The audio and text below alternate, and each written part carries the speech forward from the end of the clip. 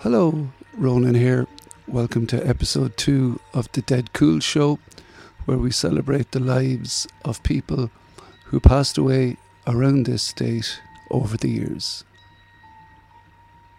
Hold your breath. Make a wish. Count to 3. Come with me, and you'll be in a world of pure imagination. Take a look, and you'll see into your imagination.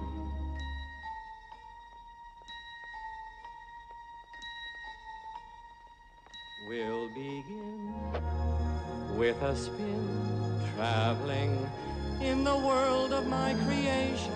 What we'll see will defy explanation.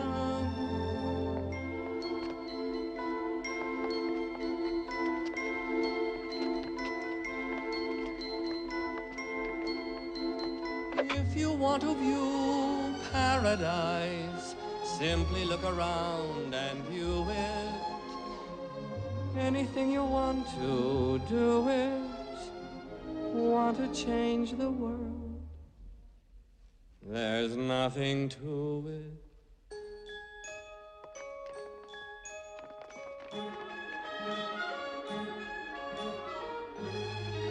Hurry up, Violet! This way, Grandpa.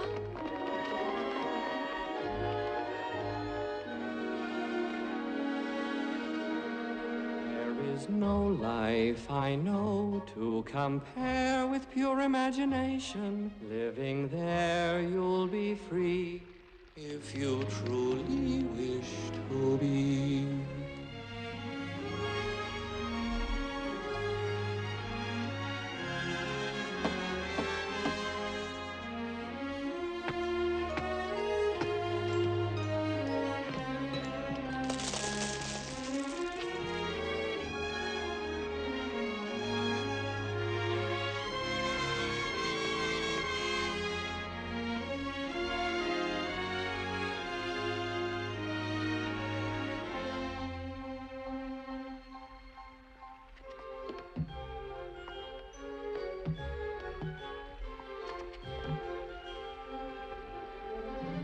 If you want to view paradise, simply look around and view it. Anything you want to do it.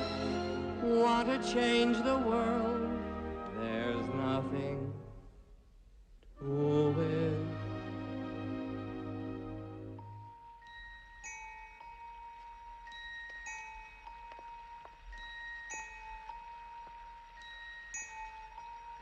There is no life I know to compare with pure imagination.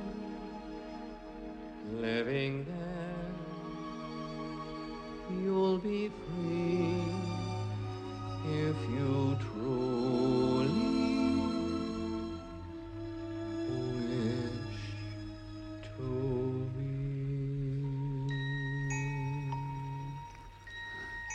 So there we go. That was Gene Wilder starting this week's episode. Thanks for listening in last week to the people who did, and to the people who've maybe gone back through the archive. Thanks for doing that. So we're still finding the format. We is me, and I'm still working it. We're still kicking the tires, if you say, but I am very happy with where the vehicle is. There was the metaphor I forgot to script.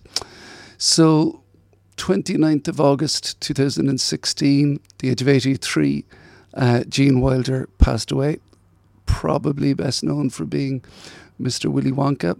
Hey, trivia fans, that's one of the main differences between the book and the film. The book was called Charlie and the Chocolate Factory, and then Gene Wilder apparently wanted to be the starring role, so it became Willy Wonka and the Chocolate Factory. Obviously well known for loads of kind of classic comedy films, Blazing Saddles, the producers of which he won an Academy Award, and Young Frankenstein, he was nominated for writing, Best Adapted Screenplay. But one thing I've always particularly liked is the film he actually wrote and directed as his debut, called The Adventure of Sherlock Holmes' Smarter Brother. And I'm sure it taps in to a lot of running themes we're going to hear over the years with this podcast, which is brothers getting at each other. A tale as old as time.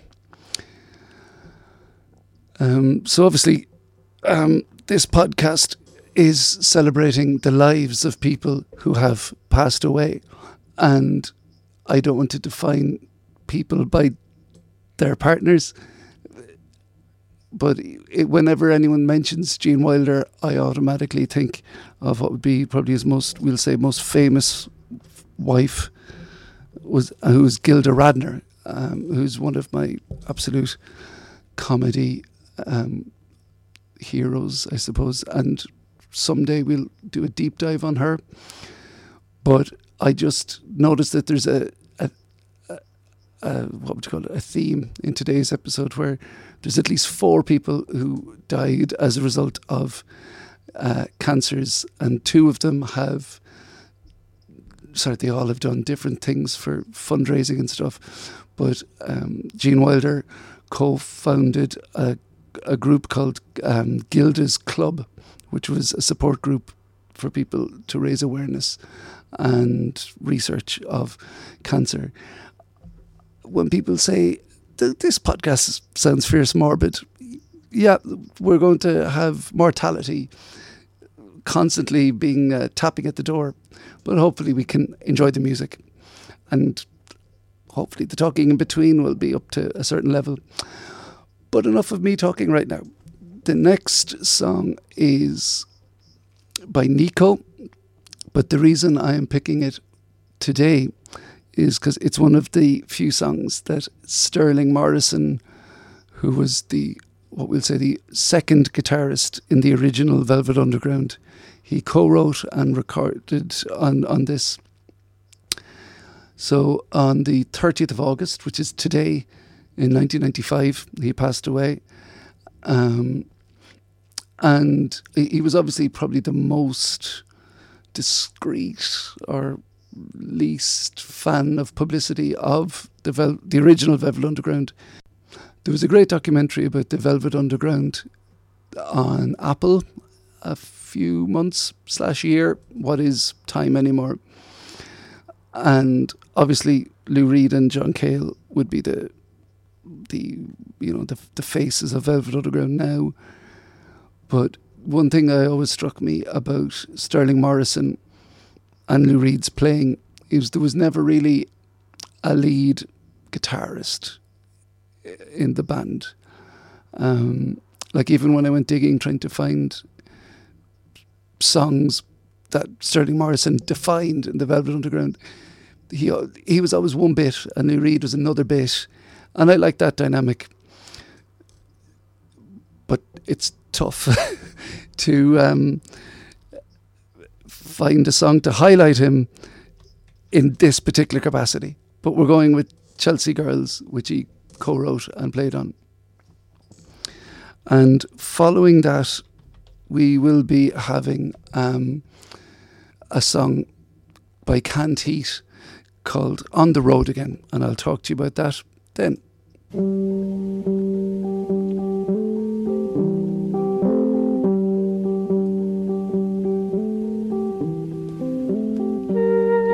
Here's room 506. It's enough to make you sick. Bridget's all wrapped up in foil. You wonder if she can uncoil. Here they come now. See them run now. Here they come now. Chelsea girls.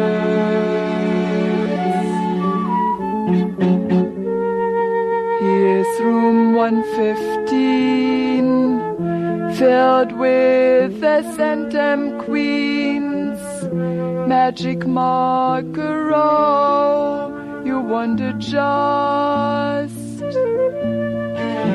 how high they go. Here they come now. See them run now. Here they come now. Chelsea girls.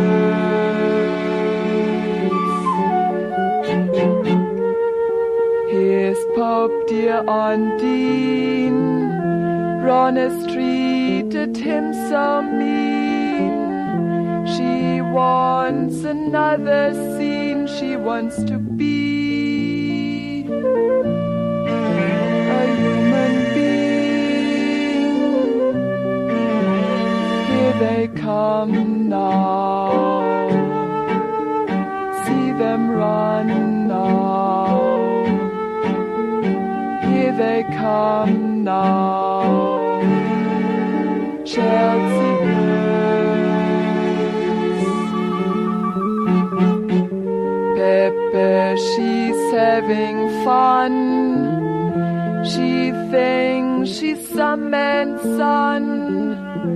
Her perfect loves don't last. Her future died in someone's past. Here they come now. See them run now.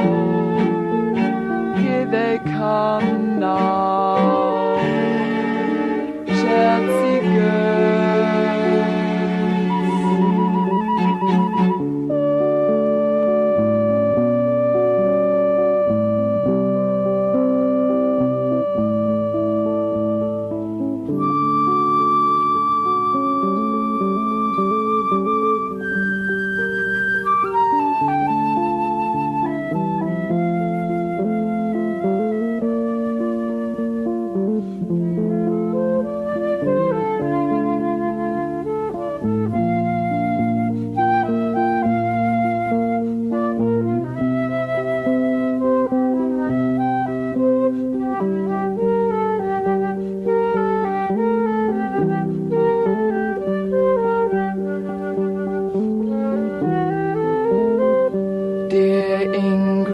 found her lick.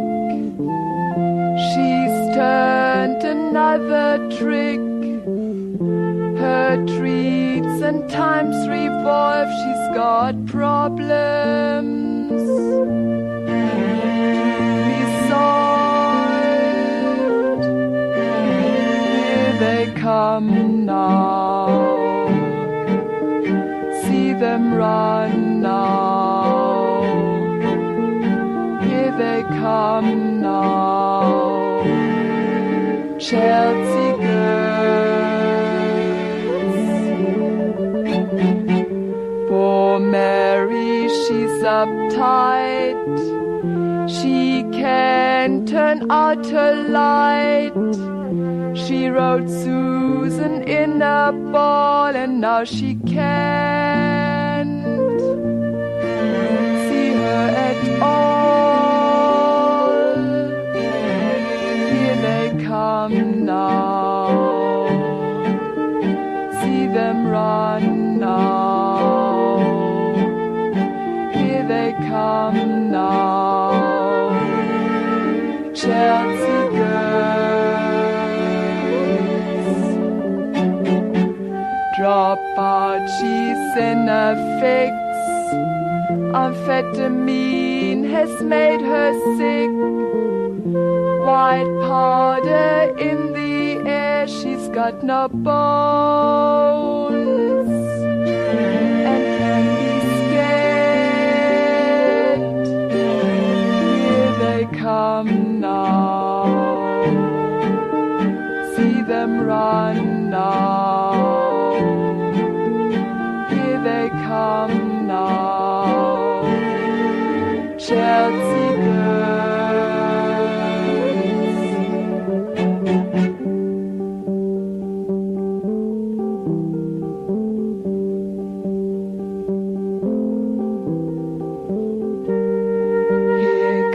Johnny bore.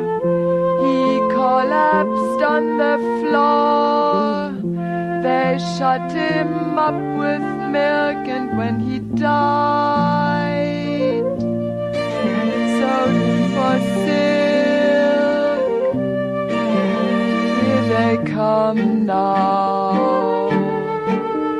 See them run now. Here they come now. Chelsea girls.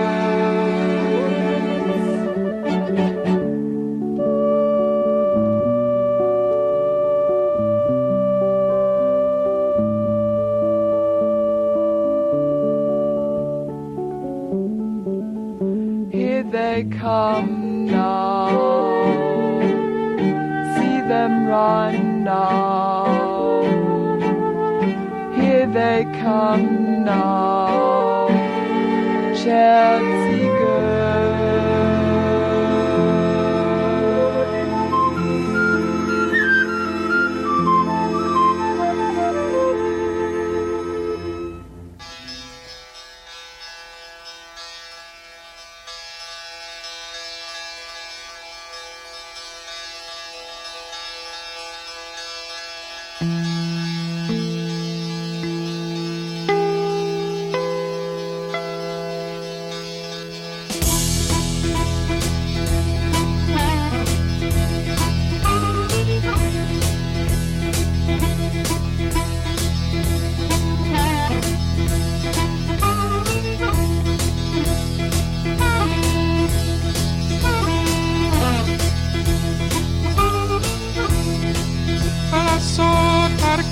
But I'm out on the road again. I'm on the road again. But I'm so tired of crying. But I'm out on the road again. I'm on the road again. I ain't got no woman just to call my special friend.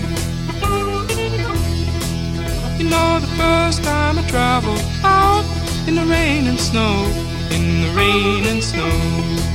You know, the first time I traveled out in the rain and snow, in the rain and snow. I didn't have no pharaoh, not even no place to go. And my dear mother left me when I was quite young, when I was quite young. And my dear mother left me when I was quite young, when I was quite young. She said, Lord, have mercy on my wicked son.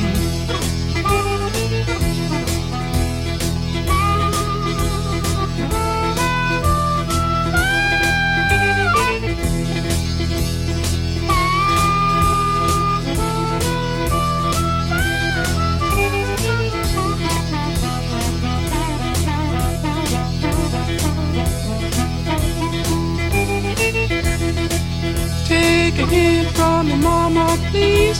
Don't you cry no more. Don't you cry no more. Take a hint from me, mama, please. Don't you cry no more. Don't you cry no more. 'Cause it's soon one morning. Down the road I'm gone. But I ain't going down that long old lonesome road all by myself. But I ain't going down that long old lonesome road all by myself. I can't carry you, baby, gonna carry somebody else.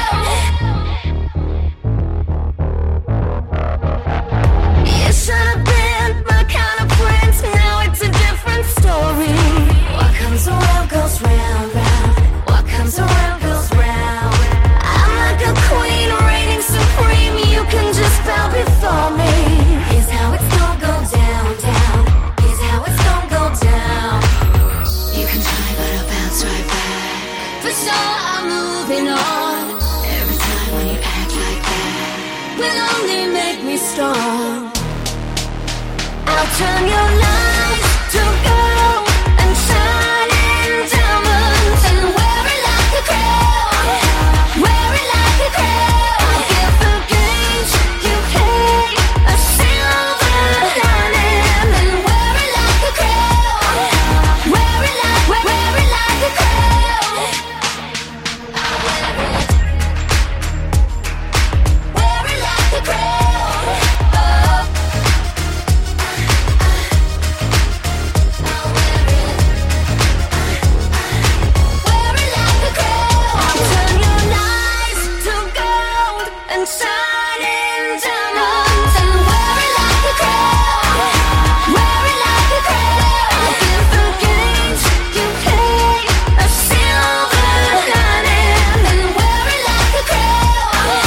Wear it like I'll turn your lights to gold and shining diamonds and wear it like a crown. Wear it like a crown. I'll give the games you pay a silver lining and wear it like a crown.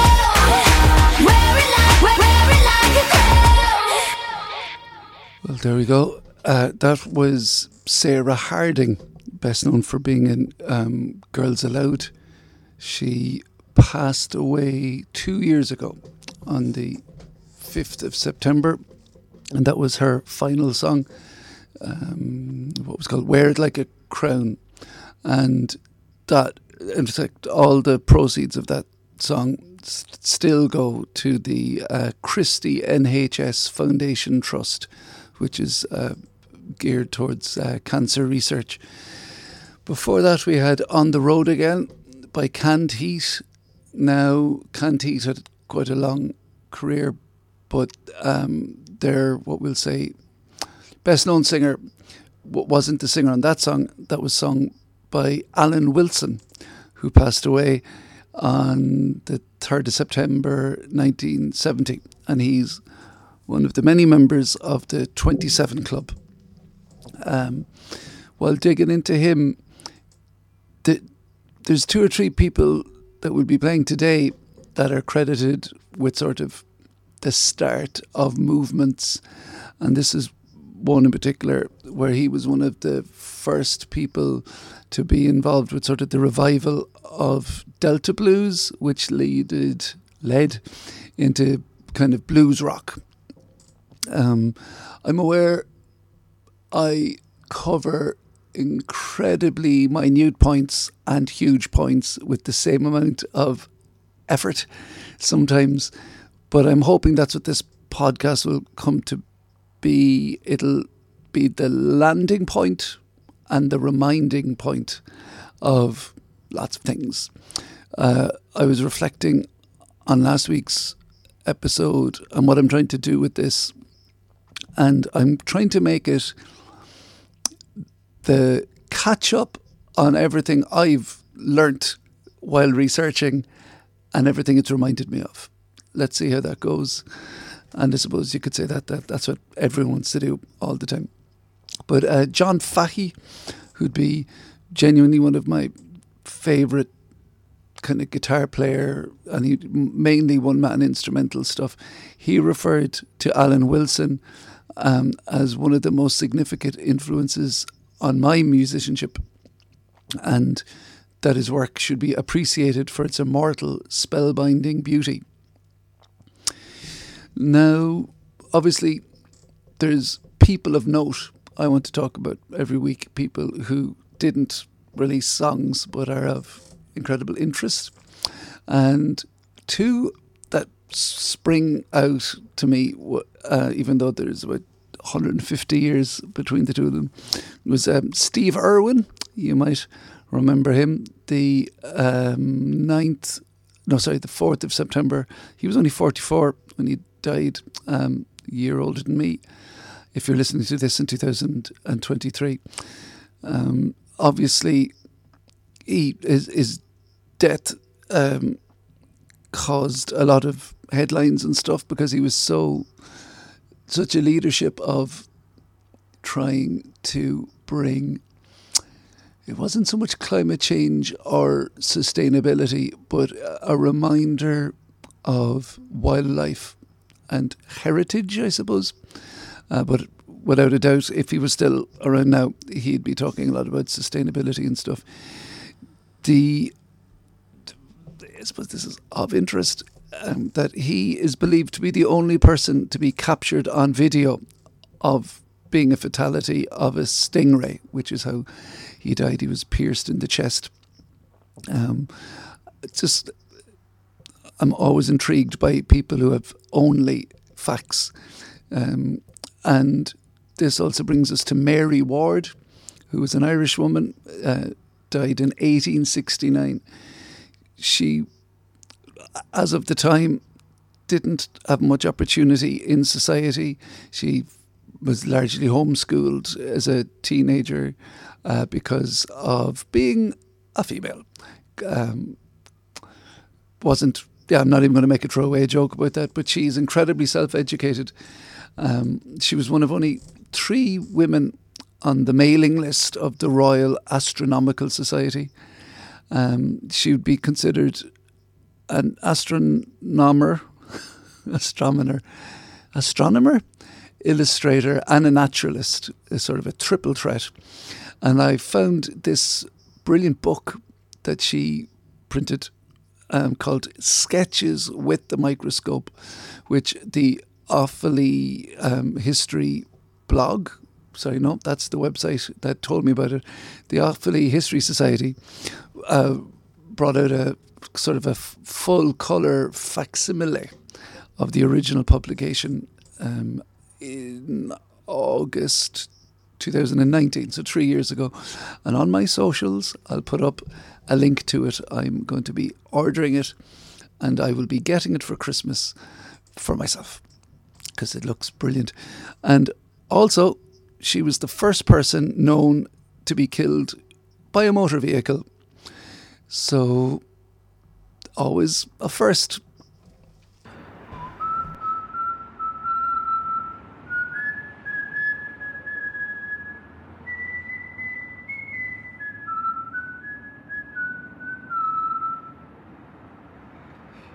Hey, yo, lesson here, babe. You come at the king, you best not miss. Now, here's a young lady half of America has spent the night with while hosting the Tonight Show. A very funny lady and dear friend, Miss Joan Rivers. Tell me the truth. Do you like the boots? The truth. No, because they were given to me by a Nazi hairdresser, Mr. Heidi. And this whole thing is very strange. This is the new length, which I think the men are happy because it went up. But I miss the midi, don't you? Nothing. No. For a woman that worked, it was great because you only had to shave up to here. It was very convenient. The men hated it because the first time I bought me a midi coat, and my husband went crazy. And he was screaming, "Why the midi coat? Why the midi coat?" So I figured, give him an excuse, right? I said, to hide my ugly legs. He went out, he bought me a midi hat. But this is knickers, by the way. I don't know if you noticed that. Yeah, oh, don't bother. No, these are hot pants for ladies that have cooled off.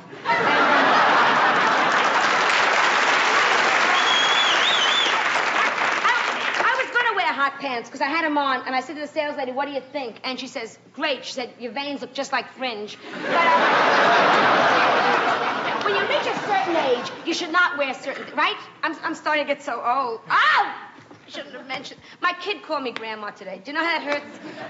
Last night I was getting undressed. You want to talk about getting old? A peeping Tom looked in the window, took a look, pulled down the shade. You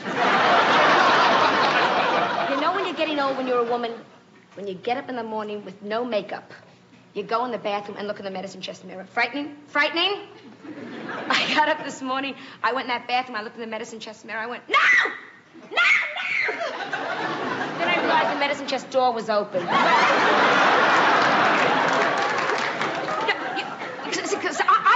I still try, but see, my husband doesn't care. Because men like young women, right? Doesn't that kill you? No, sure, animal. No. I said to my husband, Edgar, I said, women are like wine. The older we become, the better we become. Locked me in the cellar. You know what he always says? He always says, why can't you look like you looked when we first got married, right? Because I'm not pregnant. But,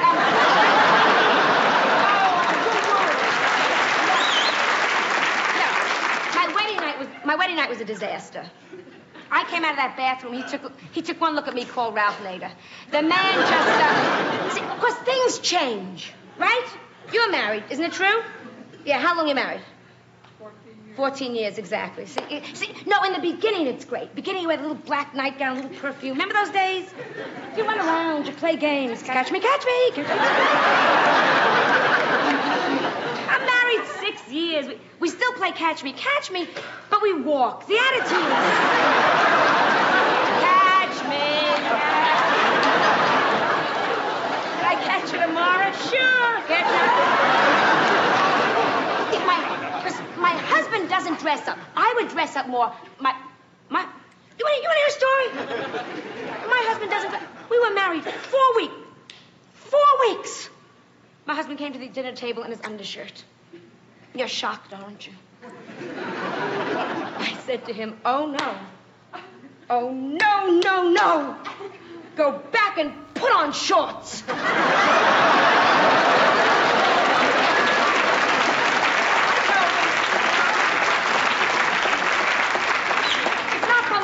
For mothers, what's the matter with you? So there we had the marvellous Joan Rivers. I don't know if you had the pleasure of watching the marvellous Miss Maisel on Amazon Prime. Yeah, it was a great watch over the last few seasons, and obviously leaned quite heavily into the reality of Joan Rivers. She was once called quite possibly the most intuitively funny woman alive. Unfortunately, she isn't anymore, but she was a powerhouse. That clip I played for you there was from the late 60s, and she was the first woman to have her own late night talk show, and that was in 1986. The reference we heard there from, what was his name, Flip Wilson, was because she was filling in for Johnny Carson. I'm going to say it's Johnny Carson, and if I get it wrong, sue me. So many decades she worked, and just brilliant comedian. If you like the sound of her, there's loads of YouTube stuff, and you've probably heard of her, to be fair. And before that was a clip of Michael K. Williams, who passed away 2 years ago as the legendary Omar in The Wire. Also well known for being Chalky White in Boardwalk Empire. I knew vaguely that he did stuff before acting, and it was dancing, but I didn't realise he was also like a choreographer in pop music videos, and he appeared with George Michael, Madonna, and I did read that he was in a Missy Elliott video, but I couldn't spot him. Obviously, one of his signature features was he only got, I think, in 95. So some of his work was done before that. And probably his breakout thing was in 1996 with another member of the Dead, Cool Crew, which was Tupac in the film Bullet. Now, Joan Rivers would be no stranger to the stage, and I want to talk a little about the stage in Ireland. And we're getting all the way back to 1676 when John Ogilby passed away. Ogilby, sorry, I don't know where that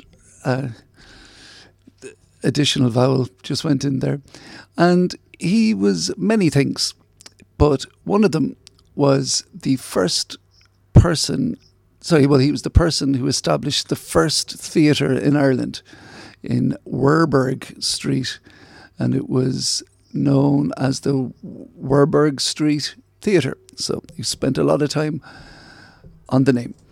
The funny is the wrong word, but in 1937, which is when he established it, he was established the Master of Revels for Cork, for Ireland, but obviously Cork had nothing to do with it. Just in Dublin.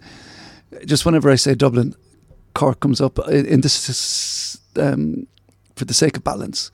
But there was a guy who was the Lord Deputy of Ireland called Wentworth, and he apparently established a strong authoritarian rule. So if you can imagine somebody like that in Ireland, and spoiler alert, there's someone worse than him going to be referred to later. But getting back to this guy, Ogilvy, he opened the first theatre, and the first play to be performed that was written by an Irish writer was Henry Burnell's Landgarta, and it's considered to be the earliest published play by an Irish author. And that was in 1640, Fact Fans, and opened on St. Patrick's Day. And then, but he's probably best known for publishing the very first British Road Atlas. But he was also a successful translator, and he was known for publishing his work in really like illustrated editions, which I assume added to the value. I don't know if he was just showing off how fancy he was. But speaking of translators and the stage, he said, typing in, we also are celebrating the anniversary 10 years ago of Seamus Heaney leaving this realm, and he was a much more successful writer, playwright and translator. So obviously he won the Nobel Prize in 1995. In 2013, in his obituary, he was called probably the best known poet in the world by The Independent. And we're now going to hear a poem read by him from Death of a Naturalist, and it's called Digging. Between my finger and my thumb the squat pen rests, snug as a gun. Under my window a clean rasping sound when the spade sinks into gravelly ground. My father digging. I look down till his straining rump among the flower beds bends low, comes up 20 years away, stooping in rhythm through potato drills where he was digging.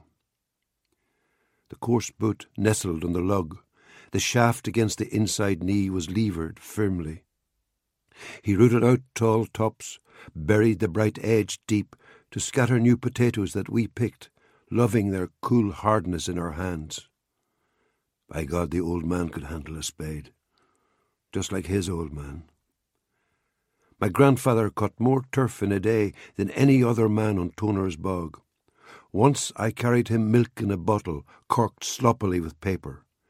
He straightened up to drink it, then fell to right away, nicking and slicing neatly, heaving sods over his shoulder, going down and down for the good turf. Digging. The cold smell of potato mould, the squelch and slap of soggy peat, the curt cuts of an edge through living roots awaken in my head. But I've no spade to follow men like them. Between my finger and my thumb the squat pen rests. I'll dig with it.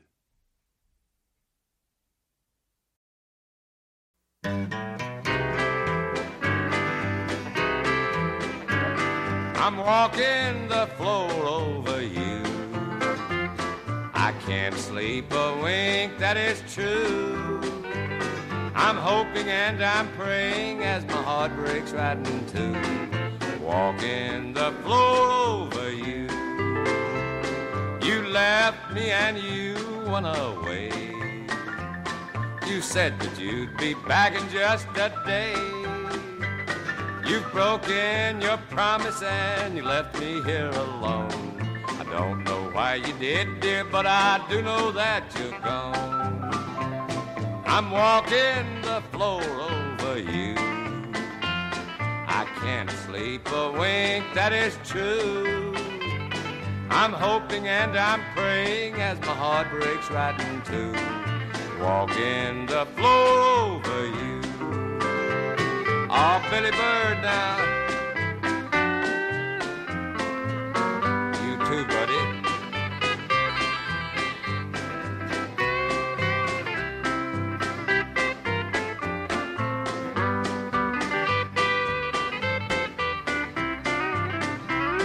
Now someday you may be lonesome too.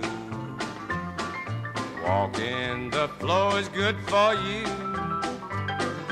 Just keep right on walking and it won't hurt you to cry. Remember that I loved you and I will the day I die. I'm walking the floor over you. I can't sleep a wink, that is true. I'm hoping and I'm praying as my heart breaks right in two. Walking the floor over you.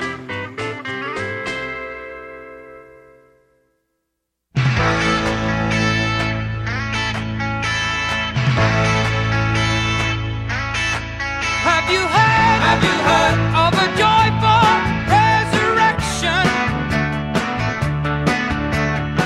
A way to bring your mind back from the dead. Have you heard of a joyful vain direction? Change the scene is gonna change your head. So you think that the music died with Holly. Well, let me tell you people, that ain't right.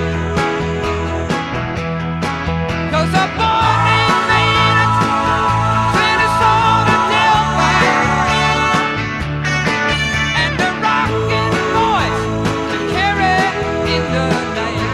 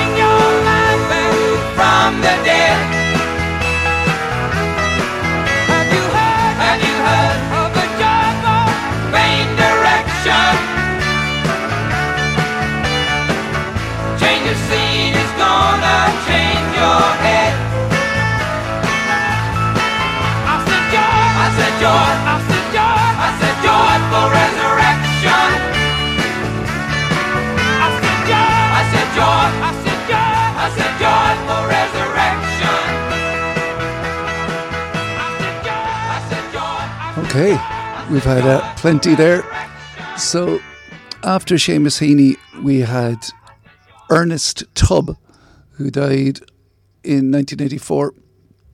And he first mentioned a Christmas, and not the only one today. He was the first singer to actually record Blue Christmas and have a hit with it. And probably to country music ears, he would be best known for being at first a regular of the Grand Ole Opry, and then starting a radio show afterwards called the Midnight Jamboree that used to be on after the Opry on Saturday nights. And he would be one of the people who would be sort of credited with the rise of the honky-tonk country, a song style that is one of the most easily parodied kind of styles.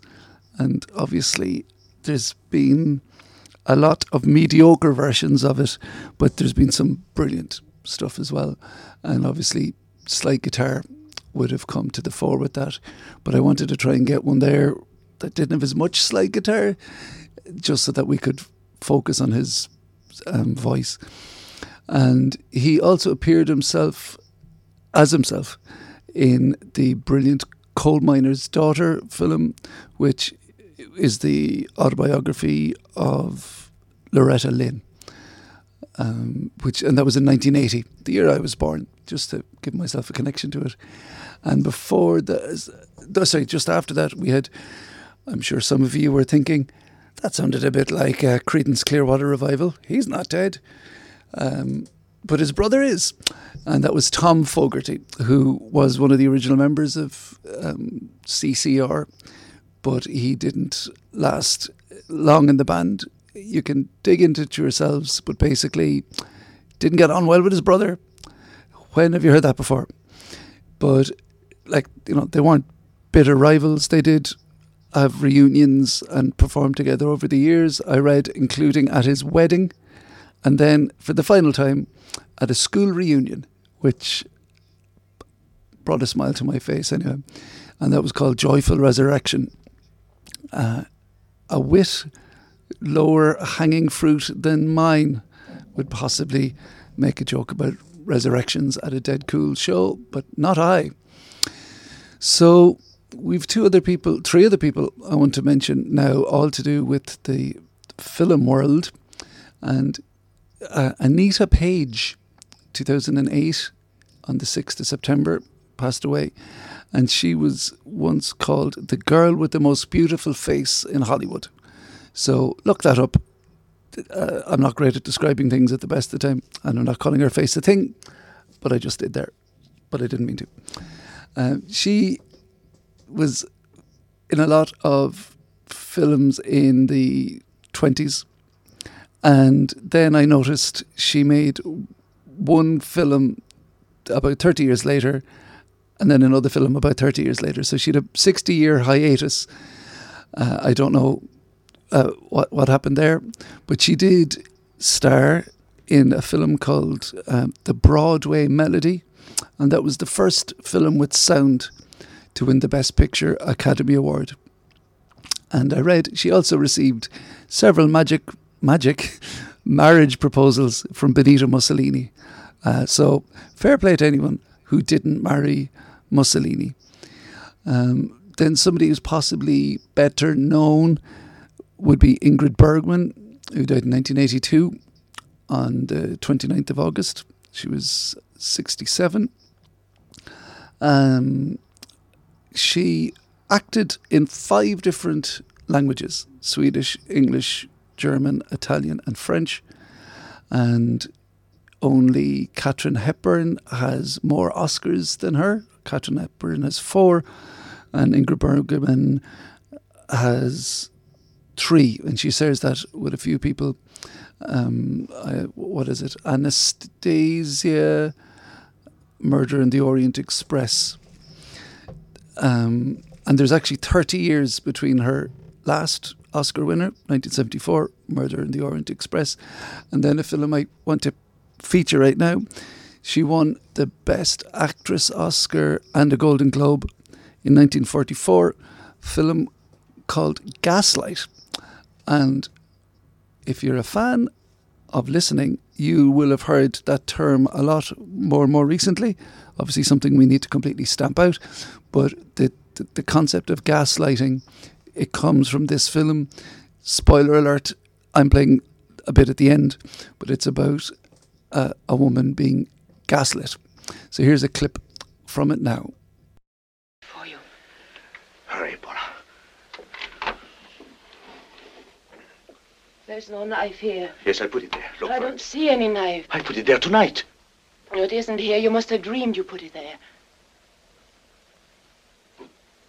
Are you suggesting that this is a knife I hold in my hand? Have you gone mad, my husband? Or is it I who am mad? Yes, of course, that's it. I am mad. I'm always losing things and hiding things, and I can never find them. I don't know where I put them. That was a knife, wasn't it? And I have lost it. I must look for it, mustn't I? If I don't find it, you'll put me in the madhouse. Where could it be now? Perhaps it's behind this picture. Yes, it must be here. No. No, where shall I look now? Perhaps I put it over here. Yes, I must have done that. My brooch. The brooch I lost at the tower. I found it at last, you see, but it doesn't help you, does it? And I'm trying to help you, aren't I? Trying to help you to escape. How can a mad woman help her husband to escape? But you're not mad. Yes, I am mad, as my mother was mad. No, Paula. That wasn't true. Help me. If I were not mad, I could have helped you. Whatever you had done, I could have pitied and protected you. But because I am mad, I hate you.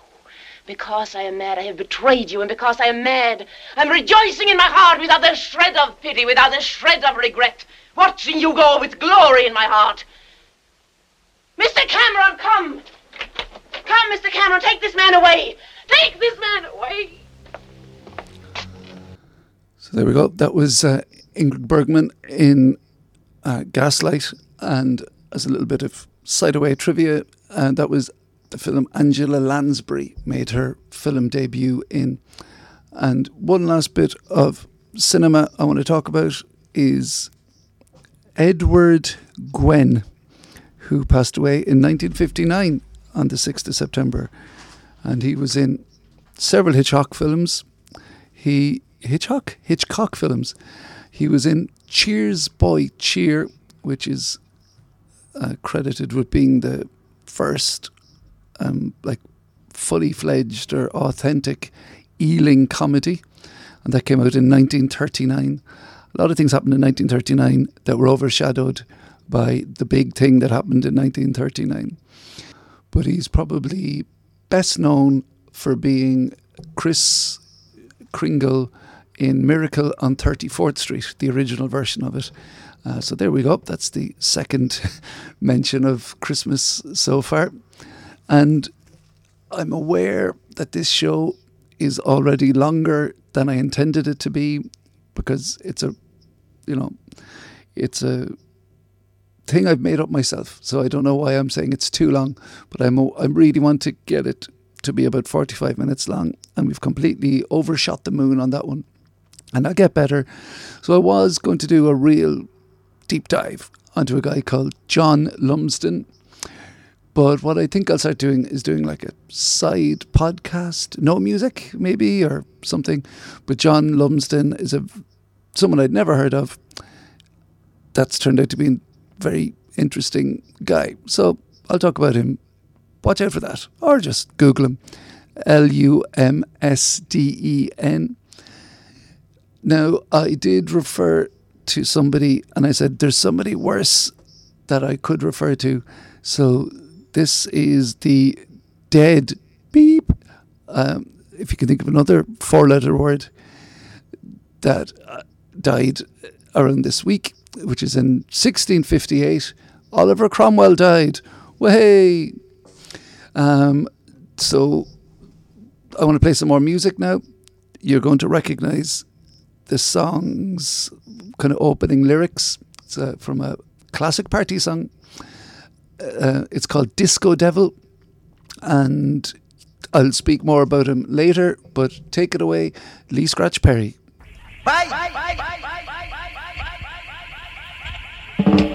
Lucifer, son of the morning, I'm gonna chase you out of earth.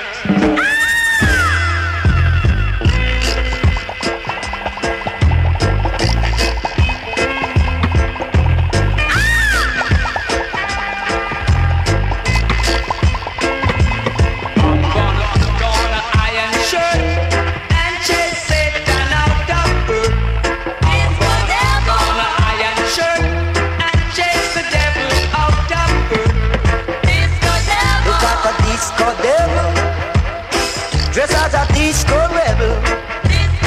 Never the disco devil. Dress as a disco rebel. She bum, she not up on the sky. She bum, she not up on the sky. She bum, she not up on the sky. She bum, she not up on the sky. Look at the disco devil. Dress as a disco rebel. Never the disco devil. Dress as a disco rebel. No matter make no trouble. For in your pool a rebel. No matter make no trouble. For in your pool a rebel.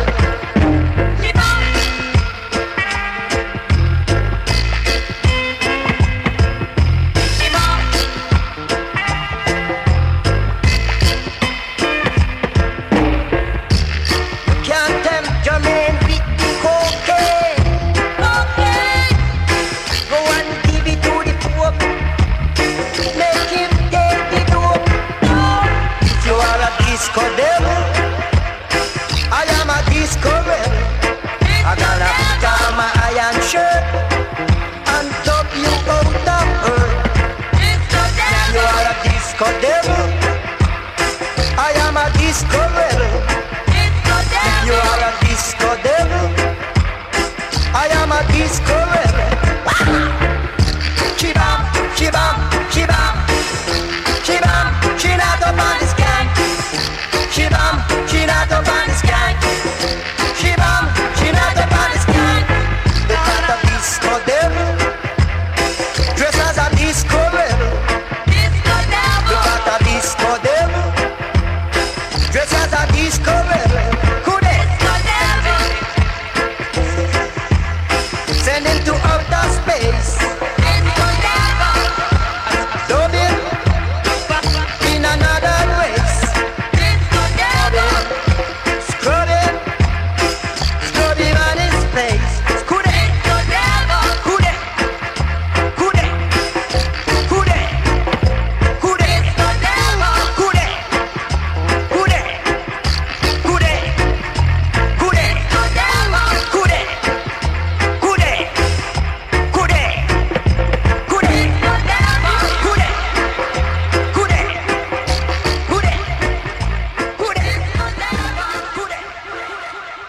So there we go.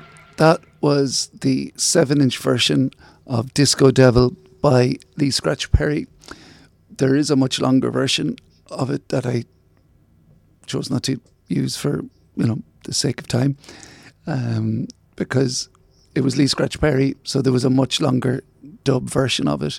So he'd be a very influential and innovative record producer / composer / singer from Jamaica, and he was really at the forefront of developing dub music in the 1970s, which is like using loads of effects to remix like existing tracks or creating instrumental versions of it, and then people would then play them at dance halls and MC over them and stuff. And his death day was the 29th of August there.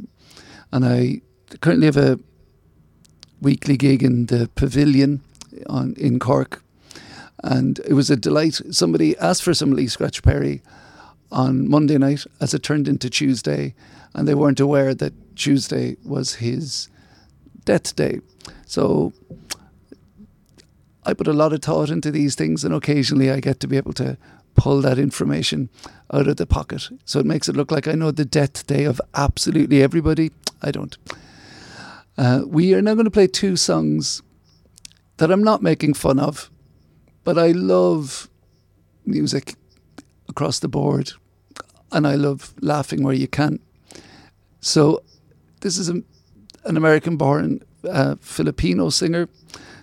I really admire him as I read about him, his career. I like people who turned to teaching during their careers, when you go, we just did this as well, as opposed to the dramatic, he did this or she did this, and then they stopped and they did this.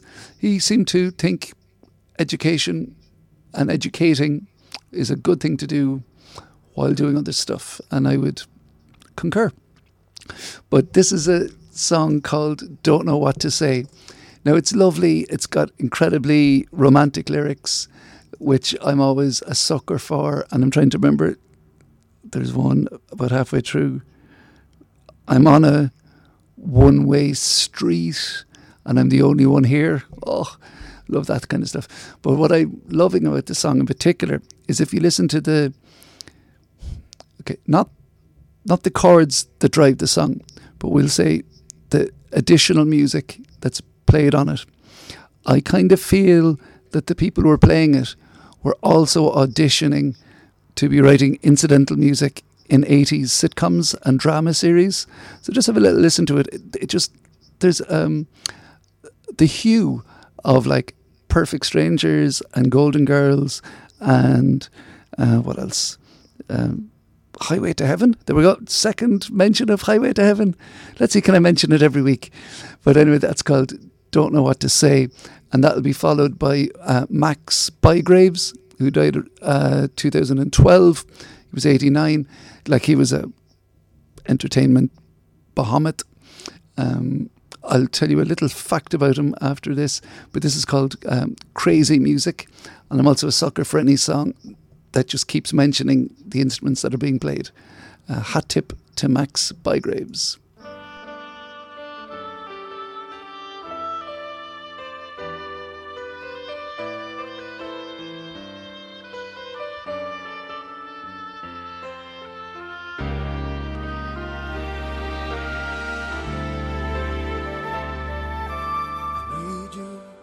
Is all that I can say. But deep inside of me, you know I want you more each day. But time won't let me have the chance, so I've got to see you even at a glance. I know it's hard for you to see exactly how much you mean to me.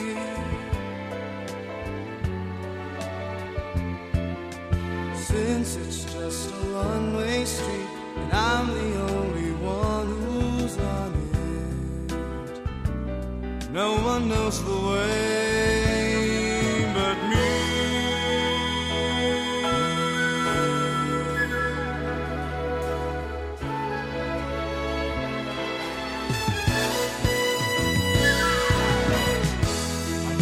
Can't you hear me? Oh, can't you please see me through me? Oh, babe, I need your love so badly. It's a lie, so please believe me. In my heart you see the real me. You just gotta give me a chance.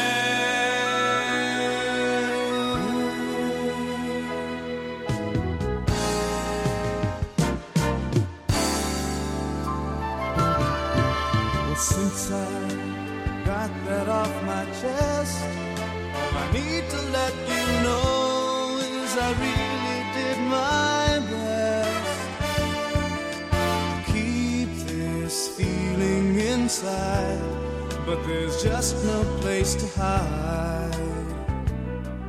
So please be my love.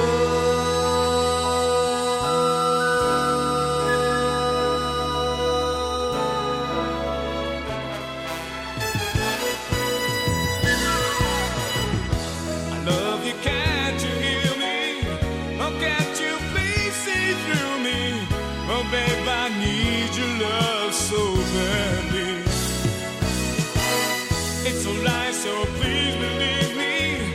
In my heart you see the real me. You just gotta give me a chance. Give me a chance. Give me a chance.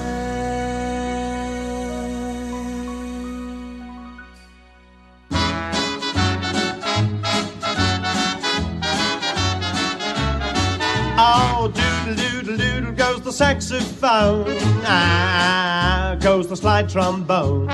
When I hold you near, it seems I always hear crazy music. A pling, a pling, a pling goes the mandolin. A zing, a zing, a zing goes the violin. Every time we touch, I tell you it's too much. Crazy music. Toscanini never knocked me out like this. I like Brahms and Liszt, but baby, when you kiss me, a boom, boom, boom goes the big bass drum. A zoom, a zoom, a zoom, hear the banjo strum. Won't you say it's true that you can hear it too? Crazy music.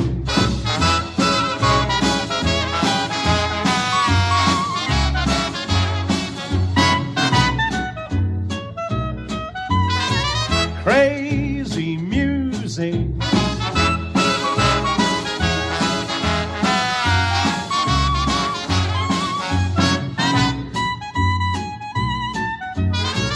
Crazy music.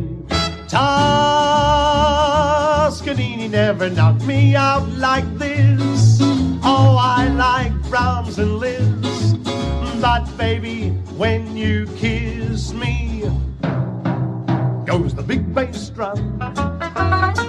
I hear the banjo strum. Won't you say it's true that you can hear it too? Crazy music. That's the Sid Phillips violin. That's the Sid Phillips trombone. Oh, and guess who this is? Big Ed! Mutiny amongst the musicians. Don't you understand, fellas, that if you practice hard, one day you'll be with the Alley Orchestra. And there's Lolly in the alley, Barbarolli Lolly. Crazy music, crazy music, crazy music. Oh, let me hear that stuff. There we go. That was Max Bygrave's Crazy Music. And I just read that in 1959 he bought the rights to the musical Oliver for £350 off Lionel Bart. And then he sold them for £250,000 a while later. So fair play, crazy money as well as crazy music. So somebody in the music world, I remember reading this man's name several times in several biographies, and I never, so not just biographies, liner notes when I was young and at the time, or just didn't have the distraction.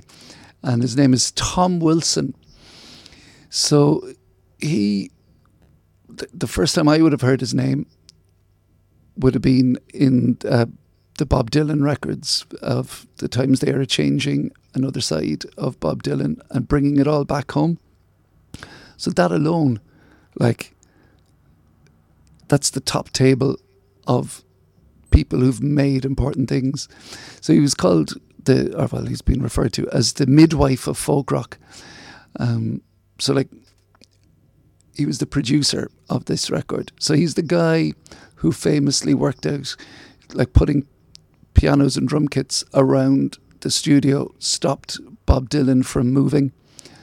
So that created the sound, created the consistency of recording that so many people have replicated and they're still replicating. Like, he's the guy who was pressing the red button for Like a Rolling Stone. I'm aware he probably had an engineer who literally pressed the red button, but he was the guy who decided who was in the room, which is an important guy to know. He had previously set up Transition Records, and like, they were the first people to release a record by Sun Ra.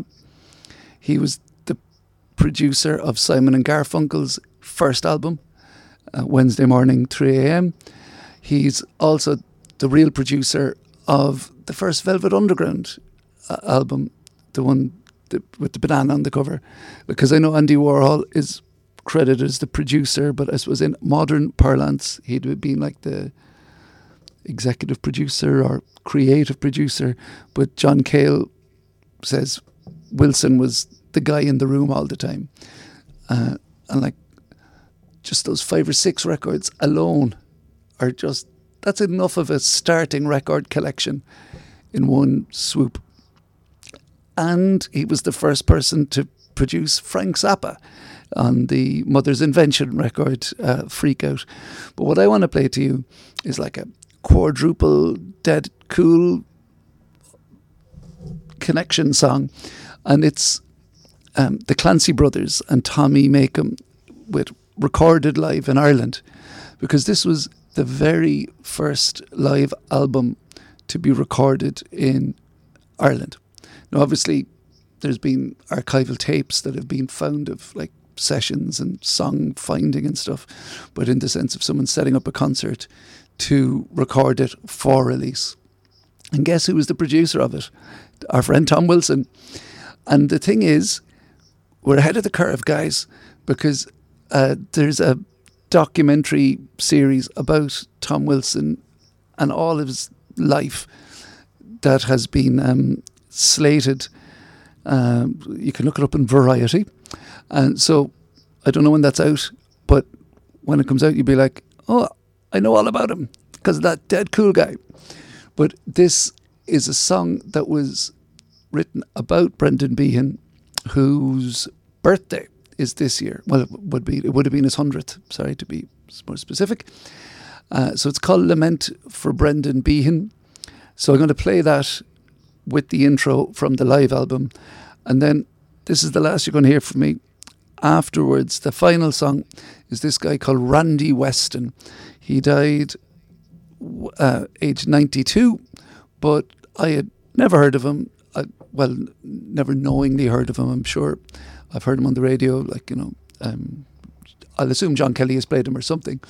But he's blown my mind. I've been listening to loads of his stuff all week. He was a jazz band leader, composer, musician in his own right, incredible piano player. So many pieces of music that were just too long for the podcast, says the man talking too much. But so I'm going to play a relatively short song from, which I think is the opening track from African Cookbook, which is one of his signature albums. But I would actually urge you to listen to this 12-minute song that I've been completely nerding out on, called, where did I put it?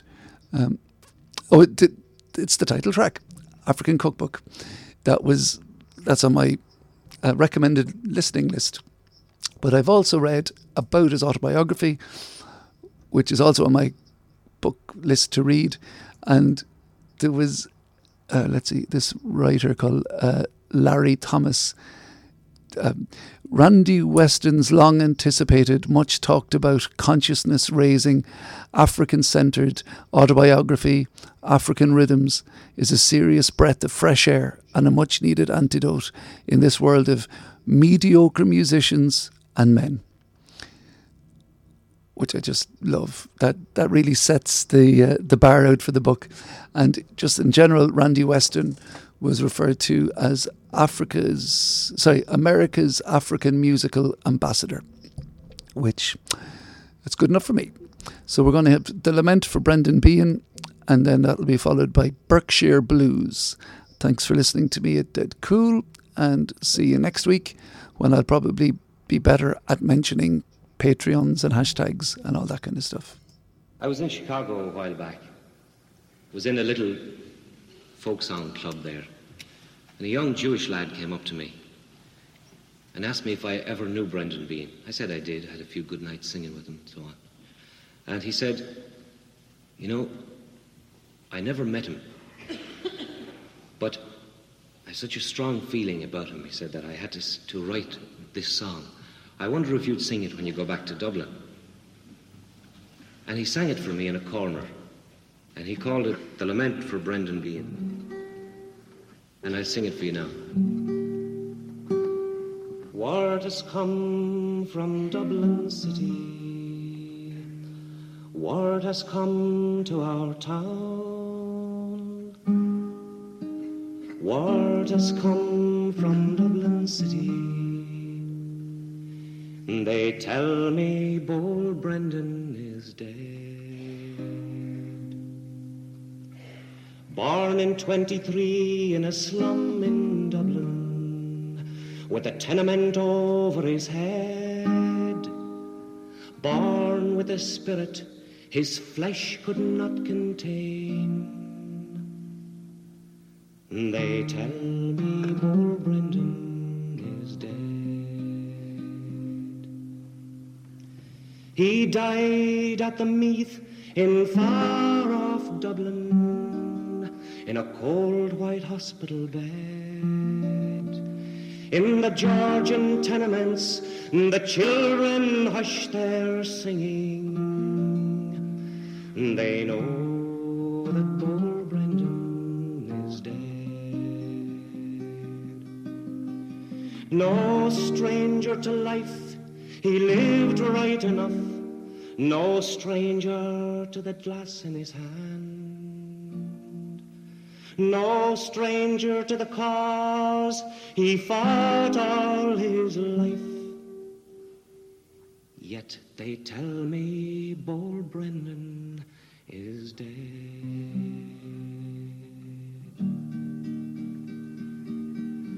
Ireland has lost her sweet, angry singer.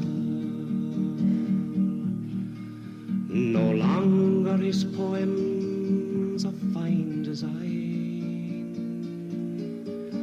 will ring out in Gaelic or sound through the lanes.